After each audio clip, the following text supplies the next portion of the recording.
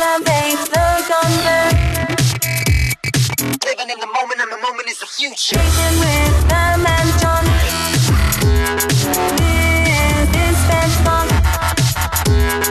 Welcome to Spread Talk with Pam and John, also known as The Calm. Before the Storm. Our purpose is to elevate the conversation and amplify special education resources. And our why is all about the kids. You know, Pam, there are so many organizations and people around Texas who are just making it happen for kids with disabilities. So let's make this a platform to celebrate their efforts, because special education is about making the impossible possible. Well, here we go. TCASE 2020. Great minds come together around great ideas, right? I am so excited we had a chance to kind of come together to do this. I know this is kind of the end of the conference, and my ride or die, Pam isn't here with me right now, but I have two more of my ride or dies with me. And yeah, I mean, here we are, 2020, living in the future. I talked about this a little while ago about how, I can remember when I was a young person. I feel like I'm getting older, but I just feel younger every day. But I remember when I was young thinking, man, 2020, the movie, right? I mean, A Space Odyssey, and, that's the future. And now it's funny how, slowly that pot just keeps boiling and boiling. And here we are boiling in 2020, right? Living in the future. Mm-hmm. And so, I think, how do we do justice to the fact that we have so much change and growth and opportunity through technological advances and an understanding of child development and how children learn and grow and need certain things. And yet we're still kind of stuck in many ways in so many of our practices from, the 1900s and early 2000s. Absolutely. And so, but I'm excited to be sitting around a table with two dear friends and colleagues, Dr. Coral Wilkins from Frisco ISD, previous SPED liaison, who has had many experiences in that role, and now is there in Frisco ISD. And Harvey Hughes, the great Harvey Hughes, formerly of C's Web, right? Yeah. And creator of C's Web, and now and then Hero for a period of time, right? Didn't Hero kind of morph into smart data dashboards? Yeah, we kind of took off the Hero a little bit and left it smart data. Yeah, it's all the same thing. Yeah, and so like for us to come around the table, I know each of us, colleagues, friends in our own right, and then collectively, every chance we get, it seems like we rub up against ideas and push kind of these belief systems. And so I'm excited to be here and talk about kind of like what is education in 2020 for kind of our at-risk kids, for these, not just kids with disabilities, but our EL students, our kids that maybe are coming to us from pockets of poverty and and so forth, because it's everywhere you go. We have these same kind of things occurring. And so, man, thanks for being here. Yeah, I'm glad to be here. Super exciting. So we get to share some stuff today and talk to your listeners and just give them some ideas of some great things that are going on. Yeah. And so, Harvey, talk a little bit about kind of this intersectionality between education, at-risk students, threat assessments, right? Where you are, right, in regards to where you've been in education. Well, so I feel like I never build anything that I wasn't, coached or mentored to do, right? Yeah. So what happens is I end up, I know I talk a lot, John, like you, but I think that's why we get along. I think I actually have a knack for listening, and absolutely, but not from an educator's point of view, but from a problem-solving technology point of view. Yeah, and that coupled with our passion to help at-risk kids. It motivates us, right, to design things that will make educators more effective. Some of the things you talked about yesterday in your session. Yeah. And so all that came from is that like you were saying, Coral, there's a lot of data out there. Right. It's just not organized in a way that we can quickly get to it.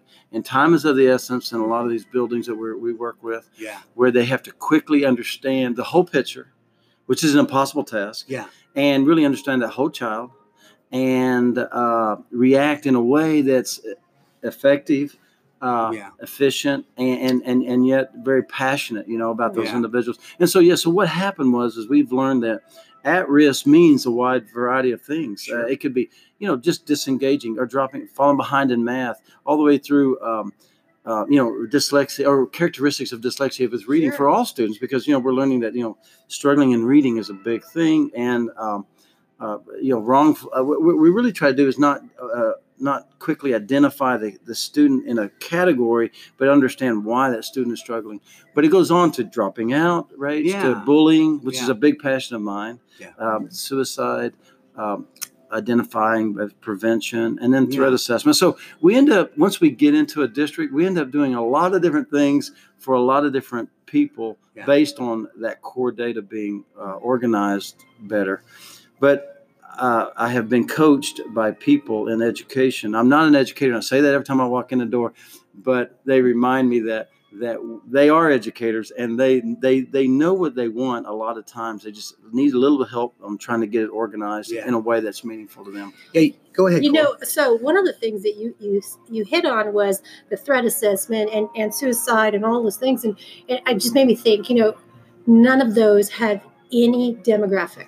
That's they right. know no demographic. So, it's like lightning striking. Right. So when we're talking about it, we all have our biases that we're not even aware of most of the time, right? And so sometimes we focus on that wrong population. And it's super cool when you get data that says, this is who's having the issue, and it might not be somebody you suspect because the data is right there. And you also mentioned we all have a lot of data, but we can't get to it, and that happens so often where we have a student who has reached out to our counselor and said, hey, I'm really having struggles.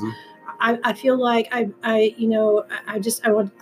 thinking of suicide, and then that conversation never comes a full circle to anyone else. And then later special ed, or it might not be special ed, but special ed might be looking at the student with a disability, maybe some emotional disturbance, maybe anxiety. Yes, you're right. And when we're looking at that student and we're seeing all kinds of behaviors that don't quite fit this child and then don't have that whole picture, we never know. And fortunately, we do a lot of talking, but the bigger the district gets and the more data we get, because guess what? We get data every day. There's so many great tools out there. Right. But the more we have, actually, the less connected we are. I love that.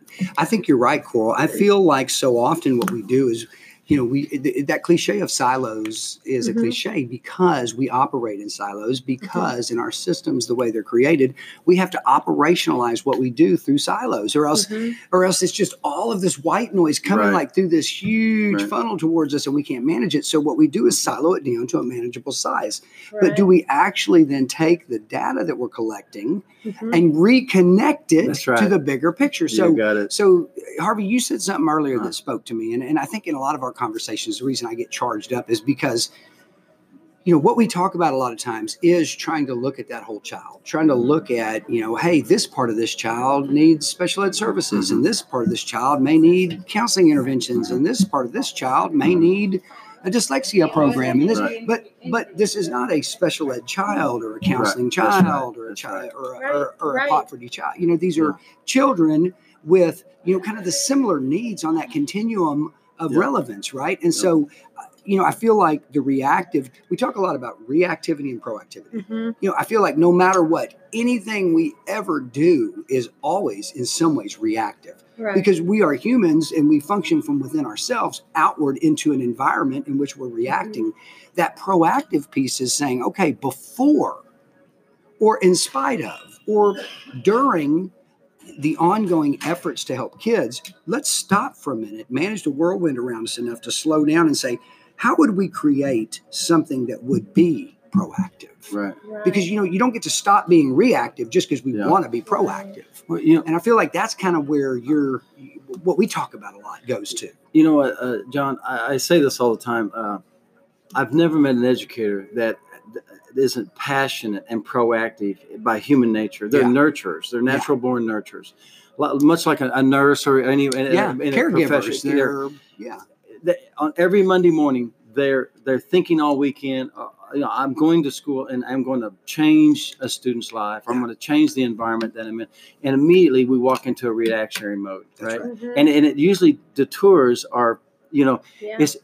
And so my hope is that through our systems, we can help shift a more of a the attention to being less reactive to more proactive, especially at early age. Now that's a big play, right? It's a cast a wide net. So we still have students bringing tough things to our office, and we have to deal with them. Yeah. But if we can start looking at that holistically, like saying, okay, was there any sign of like were they bullied last year? Yeah. Right. And is this manifesting in a way this year? And you're going to say, is there a sign of any kind of early warning about that? What I actually say that we do is it's the at risk for me is disengaging. Mm-hmm. Why is that student disengaging? That's the most proactive way. I love working with counselors. They have an impossible task. School leaderships ask counselors all the time, we should know in our building every student's strengths and weaknesses in every moment. But it's impossible. That's an impossible task. Yeah. We've actually got it down to where you can actually go in and look at those students based on some disengaging, risking indicators like attendance and behavior and grades failure. But they still have to drill into sometimes 2,000 students, right? Yeah. So we're going a step further to even saying, well, what is their academic failure? Is it in reading? Is it in math? So what can I really start? What's the cause of the effect? Yeah, a cause or effect. And what I'm seeing nationally is secondary is really dealing with more of they have this sense of urgency. Every junior high principal I know has a sense of, I cannot pass this student on to the high school ill prepared for high school, because they may not get that individualized attention at the high school level. Yeah. So they really want to really do that. Now in elementary, I think holistically, they think, okay, I want to solve the mystery behind this. And so we're working with secondary, a high school, junior high, middle school, and elementary, and all different levels. Varying perspectives on what it is. Trying to accomplish. But you hit on something that you didn't want to pass them on, and we're in such this age of accountability right now, and it's almost to our detriment. And please don't ever hear me say accountability is not necessary, because it absolutely is. Right. But we are so focused on accountability that we immediately run to, they're failing academically. Mm-hmm. And so we look at our RTI systems and all of those pieces, and you keep saying whole child. We're not looking at the whole child. And, this has been going on really since the early 2000s. Mm-hmm. And one of my passions is behavior. So I research a lot of behavior, and I researched for my thesis for my master's degree. I wanted to know, are we stressing our children out? Are we hurrying them too much? High-risk environments. Yeah, so I started looking at that, and we were pushing them really quite hard. And that was the very beginning of the disintegration, if you will, of character development. And I don't want to take us on a character development plan here, but that was the disintegration of it. Now, fast forward, I come to my dissertation 6 years ago. My dissertation was on social and emotional learning. Yeah. And if students have that, are they more likely to be able to achieve academically? Yeah. In between, I talked about RTI and behavior, RTI and academics. And so what was interesting is that I found that if they have those social and emotional skills, they are academically more successful. Yeah. What we haven't had, though, all these years is anything that helps us see both sides of the student's profile. We've only seen academic. And what I really love, and all this to say, what I love about what Harvey's doing with the smart data, now I can see both sides. Yes. I can see, where is the student socially and emotionally? Yes. Because honestly, the counselor has that component most of the time. That's right. And then where do I see the student academically? Well, that's our RTI committees and our curriculum people. Now Harvey's found a way to bring that together in one piece. Reconnect those data points. I was coached well. I was coached by very good people. Now, though, I can, if I'm a leader on a campus or a district, I can grab that kid and go, oh my gosh, this kid's feeling, and I thought all the reason was because he just didn't want to, or she just didn't want to. Now I can go in and go, oh my gosh, this child has ACEs scores that show me they've had early childhood trauma. Yeah. I can go in and go, oh my gosh, this child has had a suicide outcry. I can go in and go, they just lost a parent. I can go in and go, we've had discipline consistently in that math class. Yeah. Are they struggling in math? Right. I have all those pieces that I've never had before. Yeah. So in other words, you have these separate indicators that would say this child is becoming disenfranchised, becoming resistant to interventions, becoming maybe problematic within an educational setting.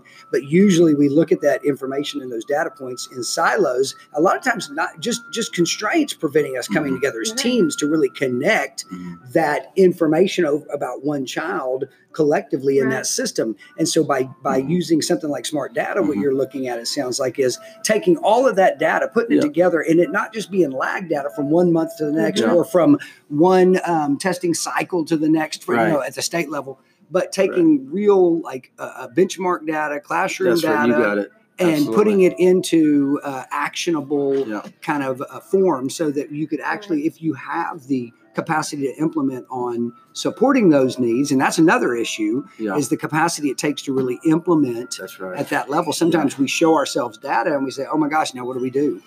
So that's a problem of progress, right? But that's a good problem to have. And I'm talking about Harvey's product without him, so he can elaborate. But he's got the cool part of his platform right now. Not only does it give you data, but it then says, here's the interventions to implement. And it's like, because I'm going to tell you this, that's another piece in the liaison work we did. When I got to go talk to the campuses, we found the majority of the people all said, we know what, we don't know how. And so Harvey's product, and I'm not trying to sell his product, but what he has to offer here says, hey, not only does Susie have a deficit in math, I'm making stuff up right now. Susie has a social emotional need. Susie also is struggling at home. They are struggling for whatever reason. And then it says, here's interventions to mitigate that need. Yes. And so I can go, we can act on that. Because our teachers are busy. They're trying hard. But you know what? They don't have all those tools in their toolkit. Exactly. But to be able to be told, here's the intervention to do, that gives me something to go research. Right. Absolutely. And that, I think, is that's the most powerful piece. Yeah, I love that. Well, it's because the three of us are innovators. I would say that. I think anybody who knew us would say that, right? Yes. And so sometimes we might troublemakers. When we're brainstorming and problem solving, we may say something wrong, and if something is said wrong today, let's give us a bucket to throw it in there and forget about it. Did I say something wrong? No, but I'm getting ready to. But so proactive is easy to say and hard to do, and that's the truth. And everybody wants to do that, and naturally, right? Naturally, And so what my concept was. My concept has always been rising tide raises all ships. So if it's good if you figured out a method that works well, and I can get that data, do my part, get that data, and that intervention or the referral to that intervention works smoothly, because the worst thing we could do is put them in the wrong intervention because we're in a hurry to do that.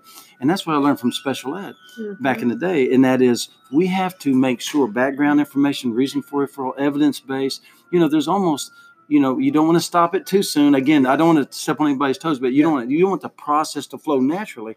But at the same time, you don't want to hurry up and put them in a bucket just so they're in a bucket. That's right. And so along comes this social emotional learning, and I'm seeing this nationally is that I was always taught think of intervention, but really social emotional learning has now become more of a curriculum. It should, And where I'm seeing that in all aspects, into everything, completely throughout your day. Yeah, because students are missing that, and somewhere in their life, and the PLC teams are seeing that. And I'm working with a lot of innovative educators that are saying, so I think of things as implement, measure, adjust, and do it again, and so. The SEL part, the social emotional learning programs, now I'm asking, okay, well, how do we judge success, and how do we make sure that it can be done in every district, small or large? And I'm also seeing SEL being a key factor in some of the alternative learning programs. Because when they're moved over there, it used to be kind of a dumping ground, if you don't mind. Not so much in Texas, maybe, but in our other states. I would say in the old days, you could have called it that. Yeah. And now, so now I see some innovative educators using SEL as a mechanism, a methodology.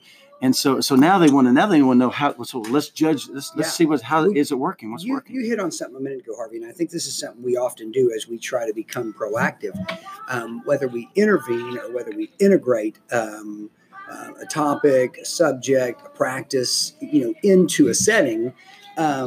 Rarely do we develop the mechanism, the tool, the measurement for which to track success.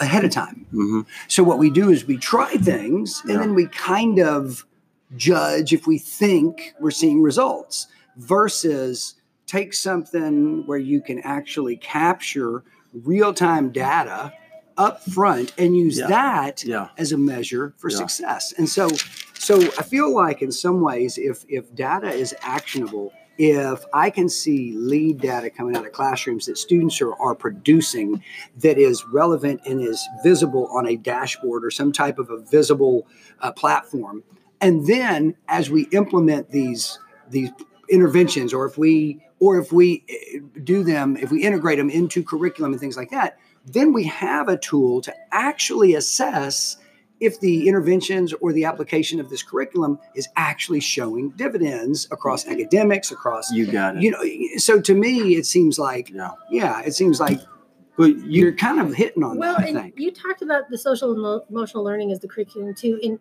what we forget is in education, we do something that is frustrating to me, because we kind of label stuff. We label everything. PLC, SEL. Acronyms. Yeah, it has to fit in a bucket. It has to have a definition. Yeah. But SEL is really rooted in emotion, in EQI, in your emotional quotient. Intelligence, right. And what is your emotional intelligence? So it is really the responsibility of us as educators to help our students with those emotional components, because right now here we are, 21st century learning. Like, you know, we talk about 21st century learning. It's 2020, y'all. Right. We are in it. You're the vision, right? 2020. Right. Isn't that the truth? We've been in it for 20 years. So if we want our kids ready for the workforce right now, they have to be able to know how to manage their emotions. We're not chasing those emotions away. They need to know how to regulate themselves in an uncomfortable position. I mean, they need to know how to persevere, even when it's not fun, because emotional intelligence is about being able to handle the good, the bad, and the ugly in any moment, and how you react to it.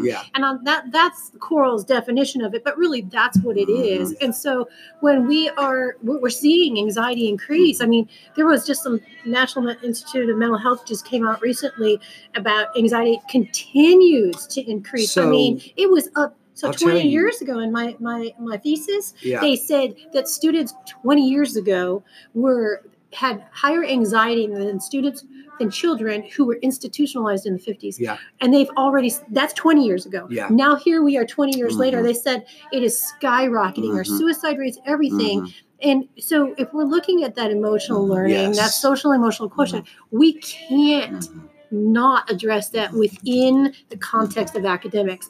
And so now it's not just about 10 years from now we figure out, oh man, we need to track that. It's I need it now, and I need it in the moment. And that, again, going back to what we were saying, that's what your product does for us. It's just huge.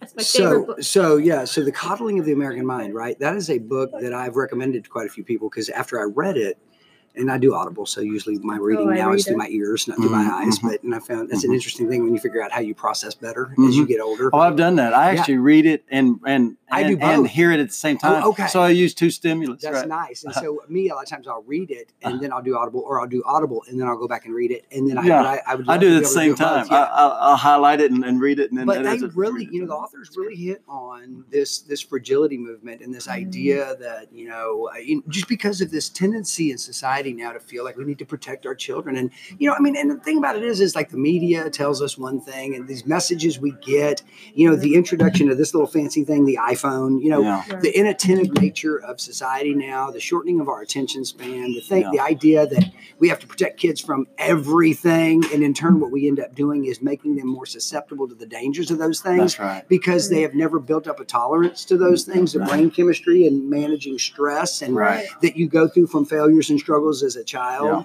that actually allow you to grow and develop in brain neurology and physical form to be able to manage those at greater levels as you get older. The absence of which leads to complete chemical imbalance in the brain at a certain age when you have not developed that kind of equalization over time. And so I feel like those are things that a lot of times we just don't realize we're doing as a society, which is protecting kids from every possible thing because we think they're fragile when actually, humans are not fragile. Like, we are robust. We need to struggle. We need to fail, but we need supports there in which to kind of lift us up and help us along when we do. Well, and that's the beauty, because academically we've known for years how to intervene. We really, when you look at the iteration of intervening, it doesn't change much academically.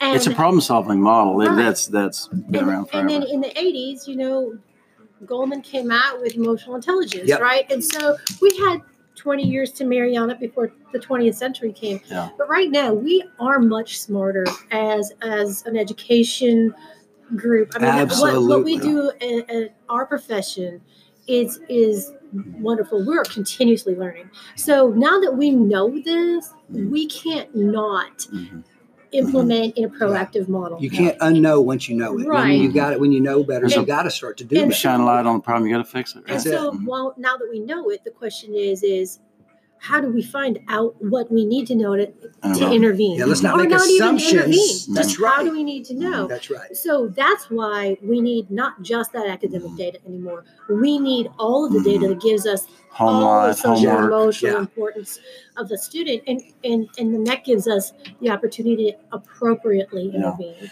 And appropriately, because if you appropriately intervene, you don't intervene for life. Right? You the idea is to fade services. Right.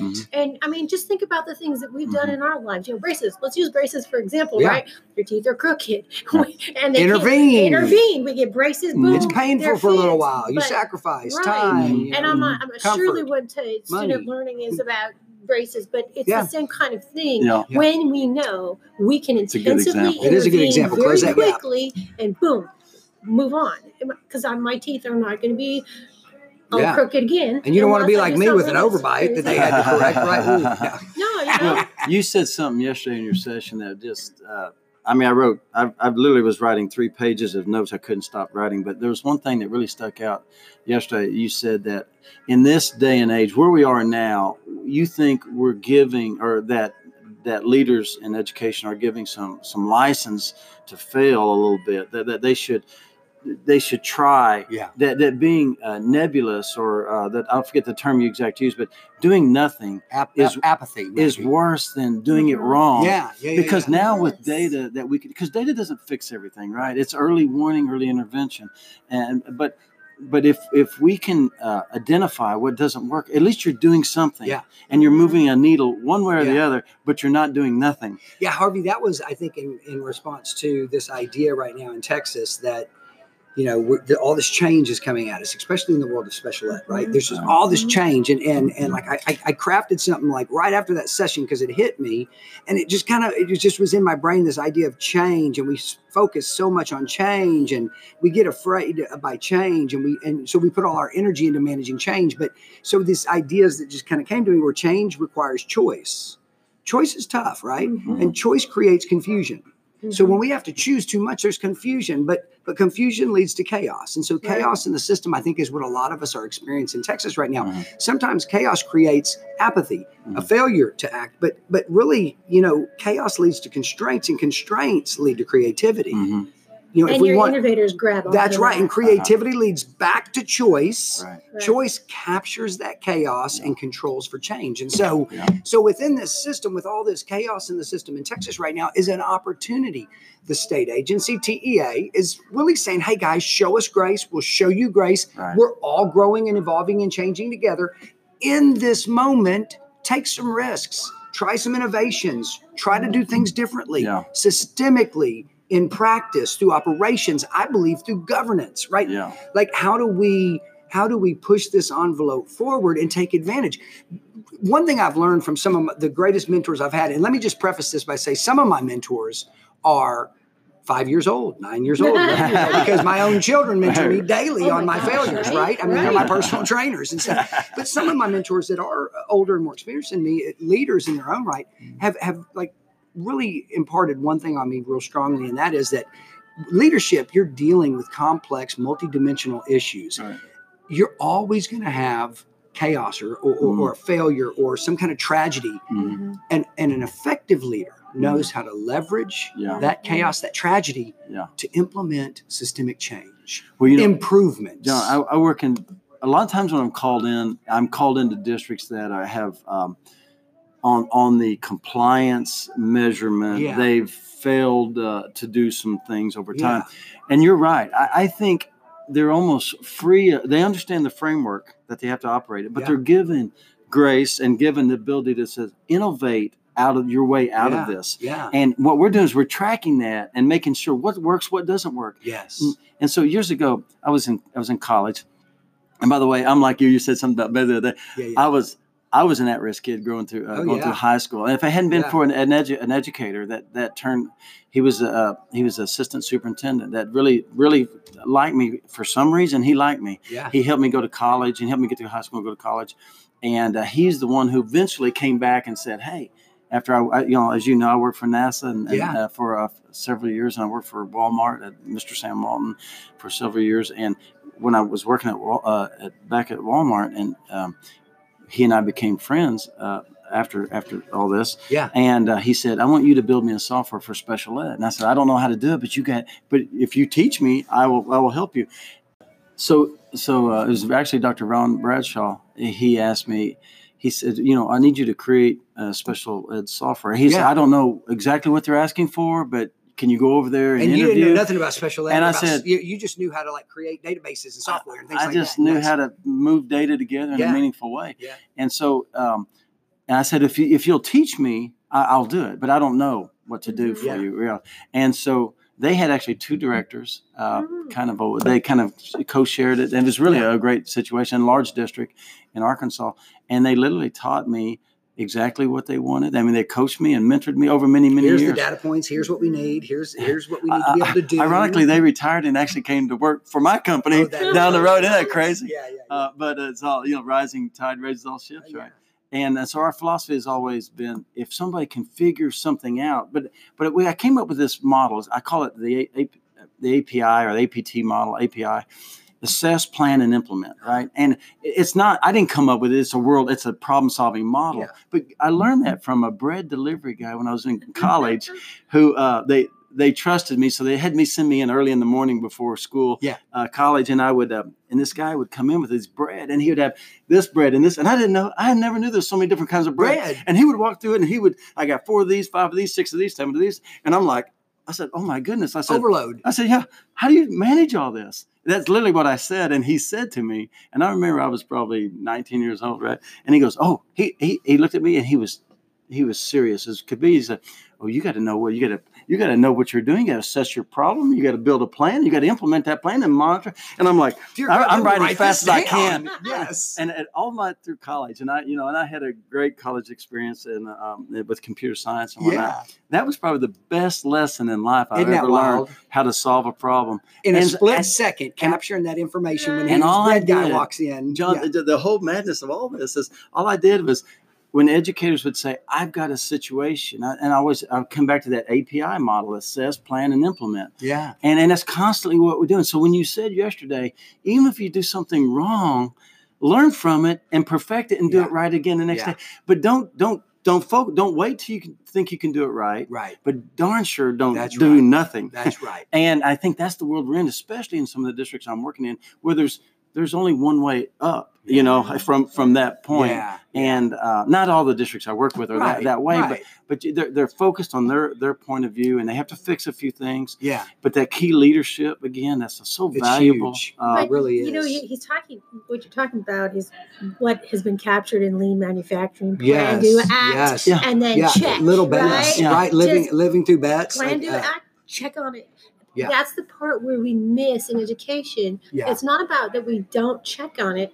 We've only ever really had lag data. That's it, lag data. Now your data that's a great way to put real time. Talk about the difference between lag and lead data, because I think a lot of people, this was new to us a few years back. We understand what it is, but you had to tell me. Understand the words, right? What does it What does mean? lead data mean?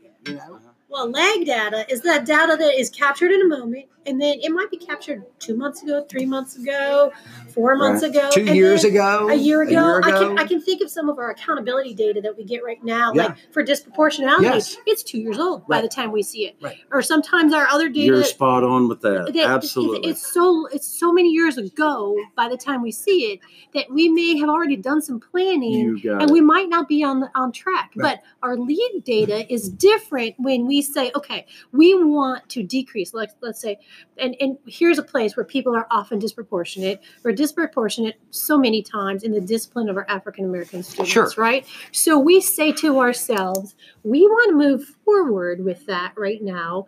And what we want to do is we want to make some changes. Maybe we want to look at our unconscious bias. Maybe we want to do a few things. Yeah. But our data is 2 years old. So the next time we get to measure is 2 years later. We don't even know if it worked. Right. And so lead data is the things that we say, here's what we want to do. These are the things we're going to do in the meantime, kind of like you were talking about your interventions and how that tracks. And then when you take those interventions, you do little checks along the way. Yeah. And then you have an aim line to say, am I doing it right now? And then you go, no, quick, pivot, move. Right. But on lag data, you never get that opportunity. On that lead stuff, all those little tiny pieces that you do along the way, boom, you've got it, and you can make a change. Yeah, that lead data is really actionable. Like a math teacher in class doing a 3-question little exit assignment that day, looking at that and then taking that data, maybe it's in the formative type model, it goes into a system. And then from that, she looks and says, 6 of my kids in my class didn't get that concept yesterday. Oh, in real time, the very next day, go back in, those 6 kids remediate that skill while working over here with this other group on other skills. That's managing the chaos in real time using lead data to pivot in the classroom or persevere if lead data says this whole they all got it. Right. And that's where Harvey's platform comes in. A platform is not the word I was trying to use. But that's where I really think it's hard to describe. How do you it's an interface. Your interface. It's an interface. Right. Because that's where it comes in. Describe it like you said yesterday. I loved how because it's hard for me to describe what Smart Data Dashboard is. And people think of On Data Suite, it takes different data sources and kind of connects them. And and so, but you said something yesterday where you said like it sits here and the other things are here. So like imagine you have a circle and there is the smart data is right in the center, right? In the old days, and I'm making air quotes, everybody can see that, right? So in the old days, I would want to have Eduphoria is a product we use. So I'd want Eduphoria, and I'd want it to talk to my special ed software, right? Or I would want my special ed software to talk to my student services software, and they would all talk to each other together that way separately. Yes. But Harvey, what you have is this little guy right there in the dead center. He's my center point. Smarty pants. And Smarty pants. And that guy pulls all the information right to the center. Yeah. And so as the educator, as the leader, whoever is wanting to be the user, all I have to do is click. I make one click and I don't have to know whether or not everything else talks to each other because that's irrelevant. It doesn't matter. Yeah. But one of the things I love about your dashboard. But it does talk to each other. It does in a different way. So it all brings it together. And Harvey, genius man over here, designing what it does. When I look at the dashboard, so the thing I get to see is I can see an aim line. Oh, look, we intervened. These are the interventions we tried, and the aim line shows me what we've done. I can look at it and go, oh my gosh, Harvey's been absent 15 times in the last month. Well, he's a troublemaker. He's failing social studies and reading. That's weird. Why both? Because one is one or the other or something. And then I'm thinking, homework what else suffering. is going on? No homework. He's not. And then PLC teams spoke to a counselor, and there was some and now we got ISS. Interventions in play. I'm like, okay, what is going on with Harvey? Well, all I have to do is go click, and all that information comes to one spot for me, and then I can make a plan. As opposed to going, let me open up Eduphoria. No offense to Eduphoria. Let me open up my special ed software. Let me open up my student data, software. And we need them. Open up On Data Suite.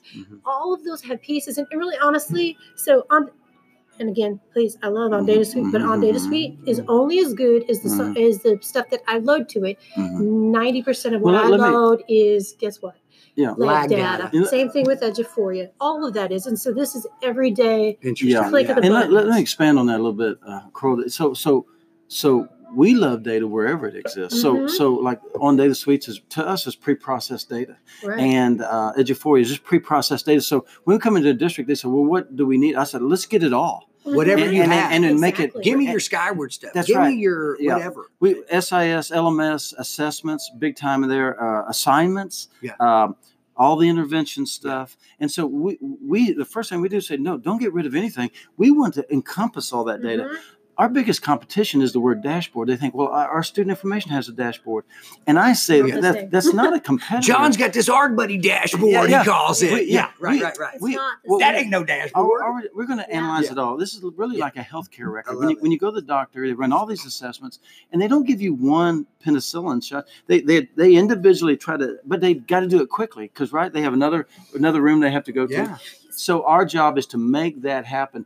And we cherish all data sources we can find, and we tell them don't get rid of it until we get the problem solved, then figure out maybe we can ask on data suites or other things like that. Can you get me richer data?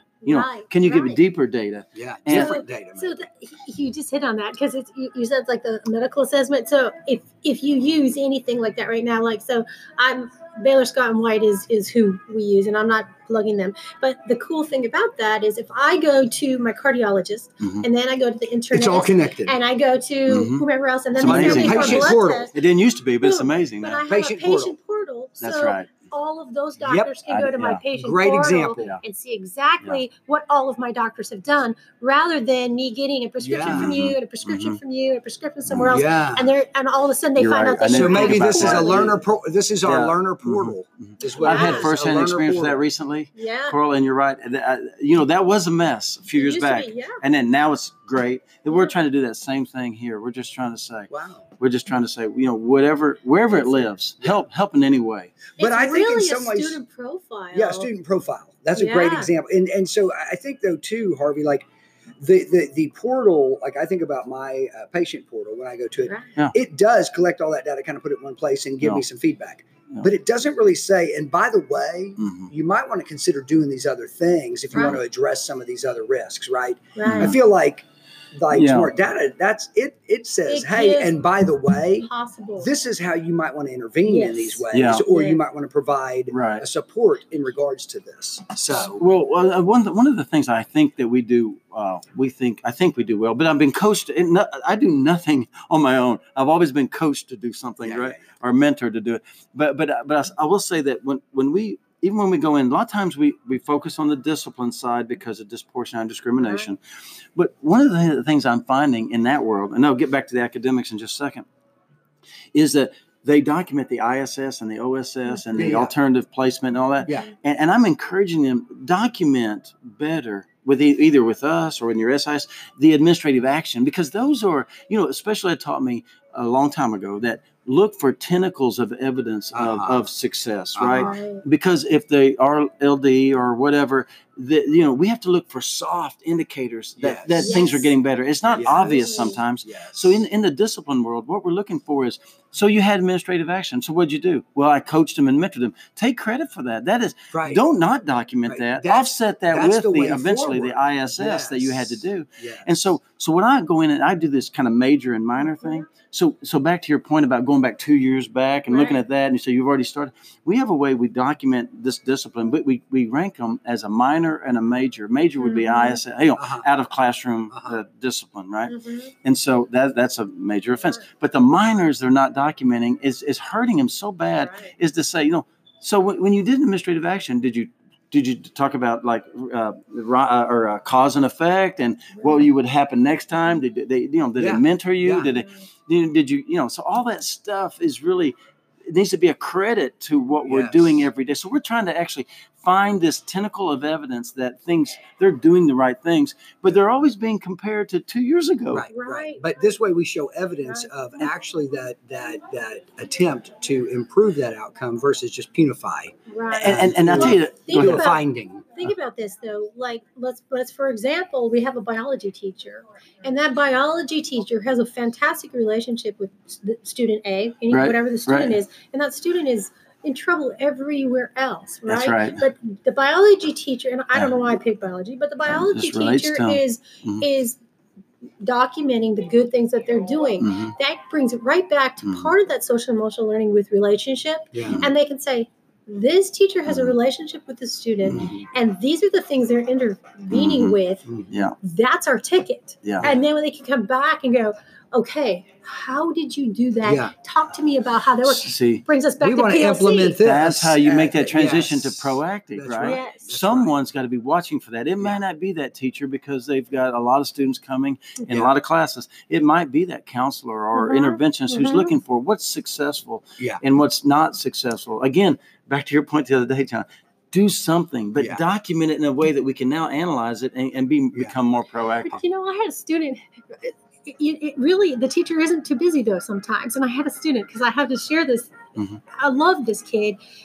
He was emotionally disturbed, and they said, absolutely not. This kid needs a lot of work. He needs a lot of help. Well, one day he came to my room and said, can I just borrow your phone? I need to call my dad. And I said, sure. And he had his guitar out, and I was like, hey, can I see your guitar? And I played his guitar for him. He's like, oh my God. And he called his dad. He's like, Dad, listen to this. And I started to laugh. Instant and I was connection. like, can we do this more often? I said, well, I'm only available Wednesdays, but if you want to come Wednesdays. So he would sit in my room and play guitar, and goes, hey, listen to this one. Listen to this one. So I didn't even have the classroom relationship. This was another one. But those are the relationships that get built. I never documented that. If I could have documented that to say, this is why I don't see these behaviors with this student. And that doesn't fit in a box either, it doesn't. Right? It doesn't. I mean, but I could have, because you do have free form.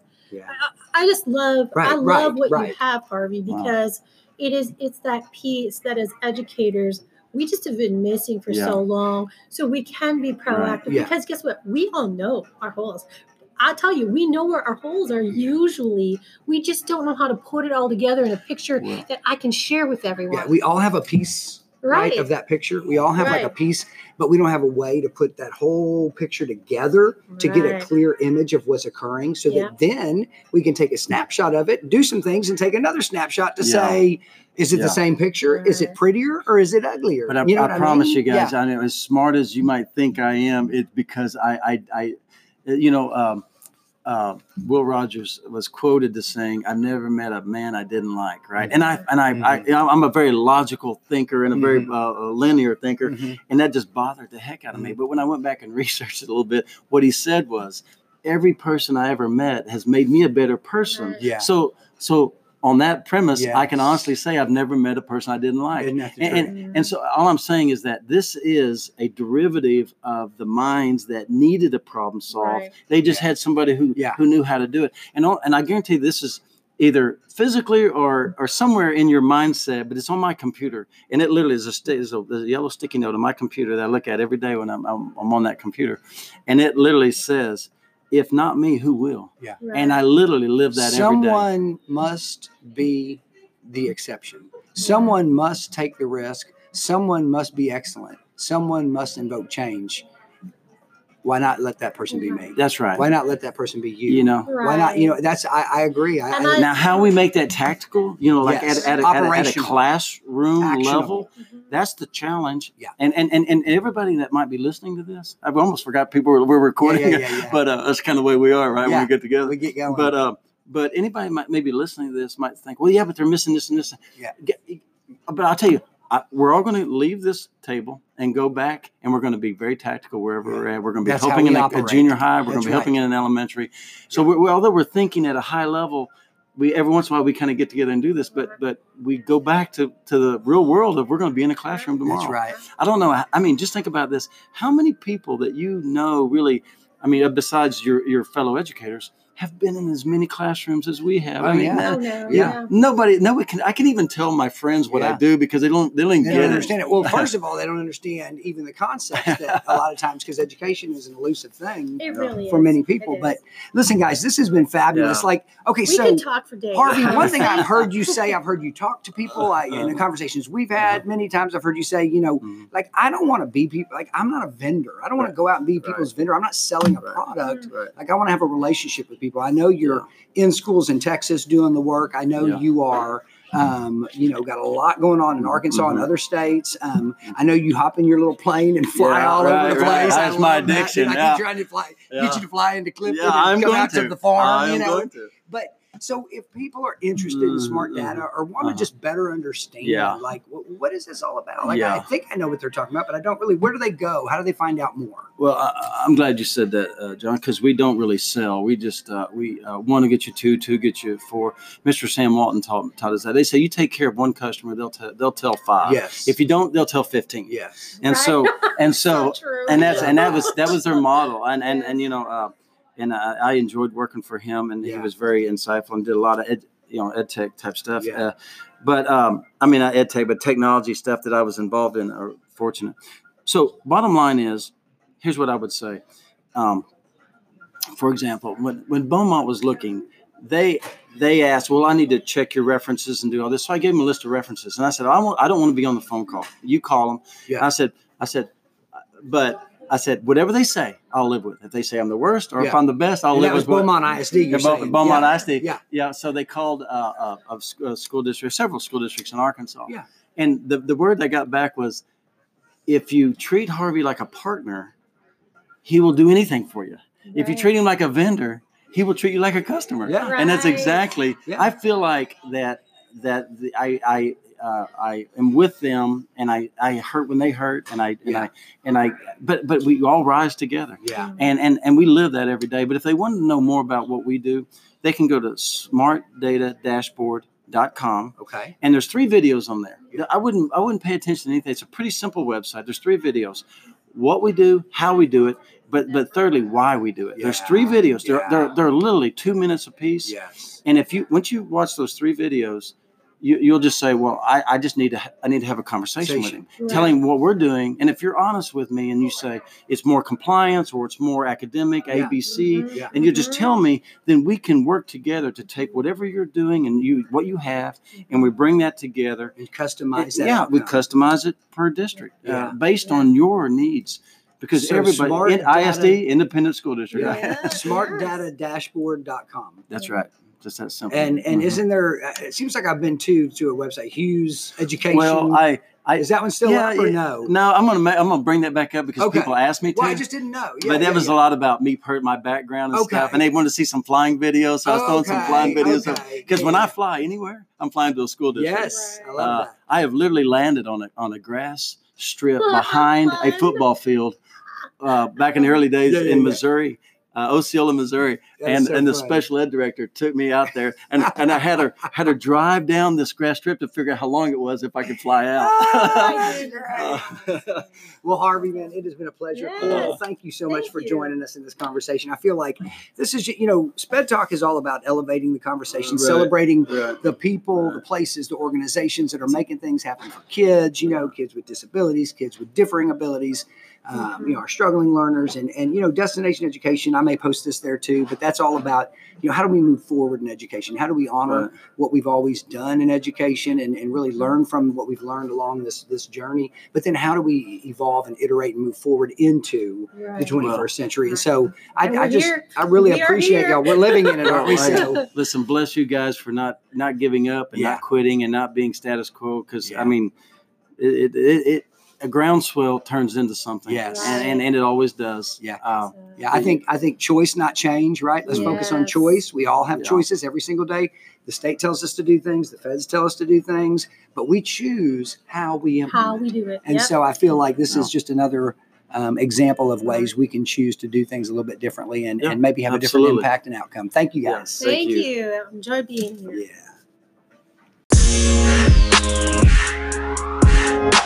To continue to elevate the conversation, hit us up on Twitter at SpedTalk2020, where you can find links to all of our episodes and each of the resources that we discussed today. John, also links to the resources will be available at our podcast site. And if you found these resources helpful, be sure to share them with a friend, because information should always flow through us, not to us. That will do it for this episode of Sped Talk. And remember, courage creates culture and kindness keeps us connected. Until the next time, I'm Pam. And I've been John. And this is Sped Talk. Living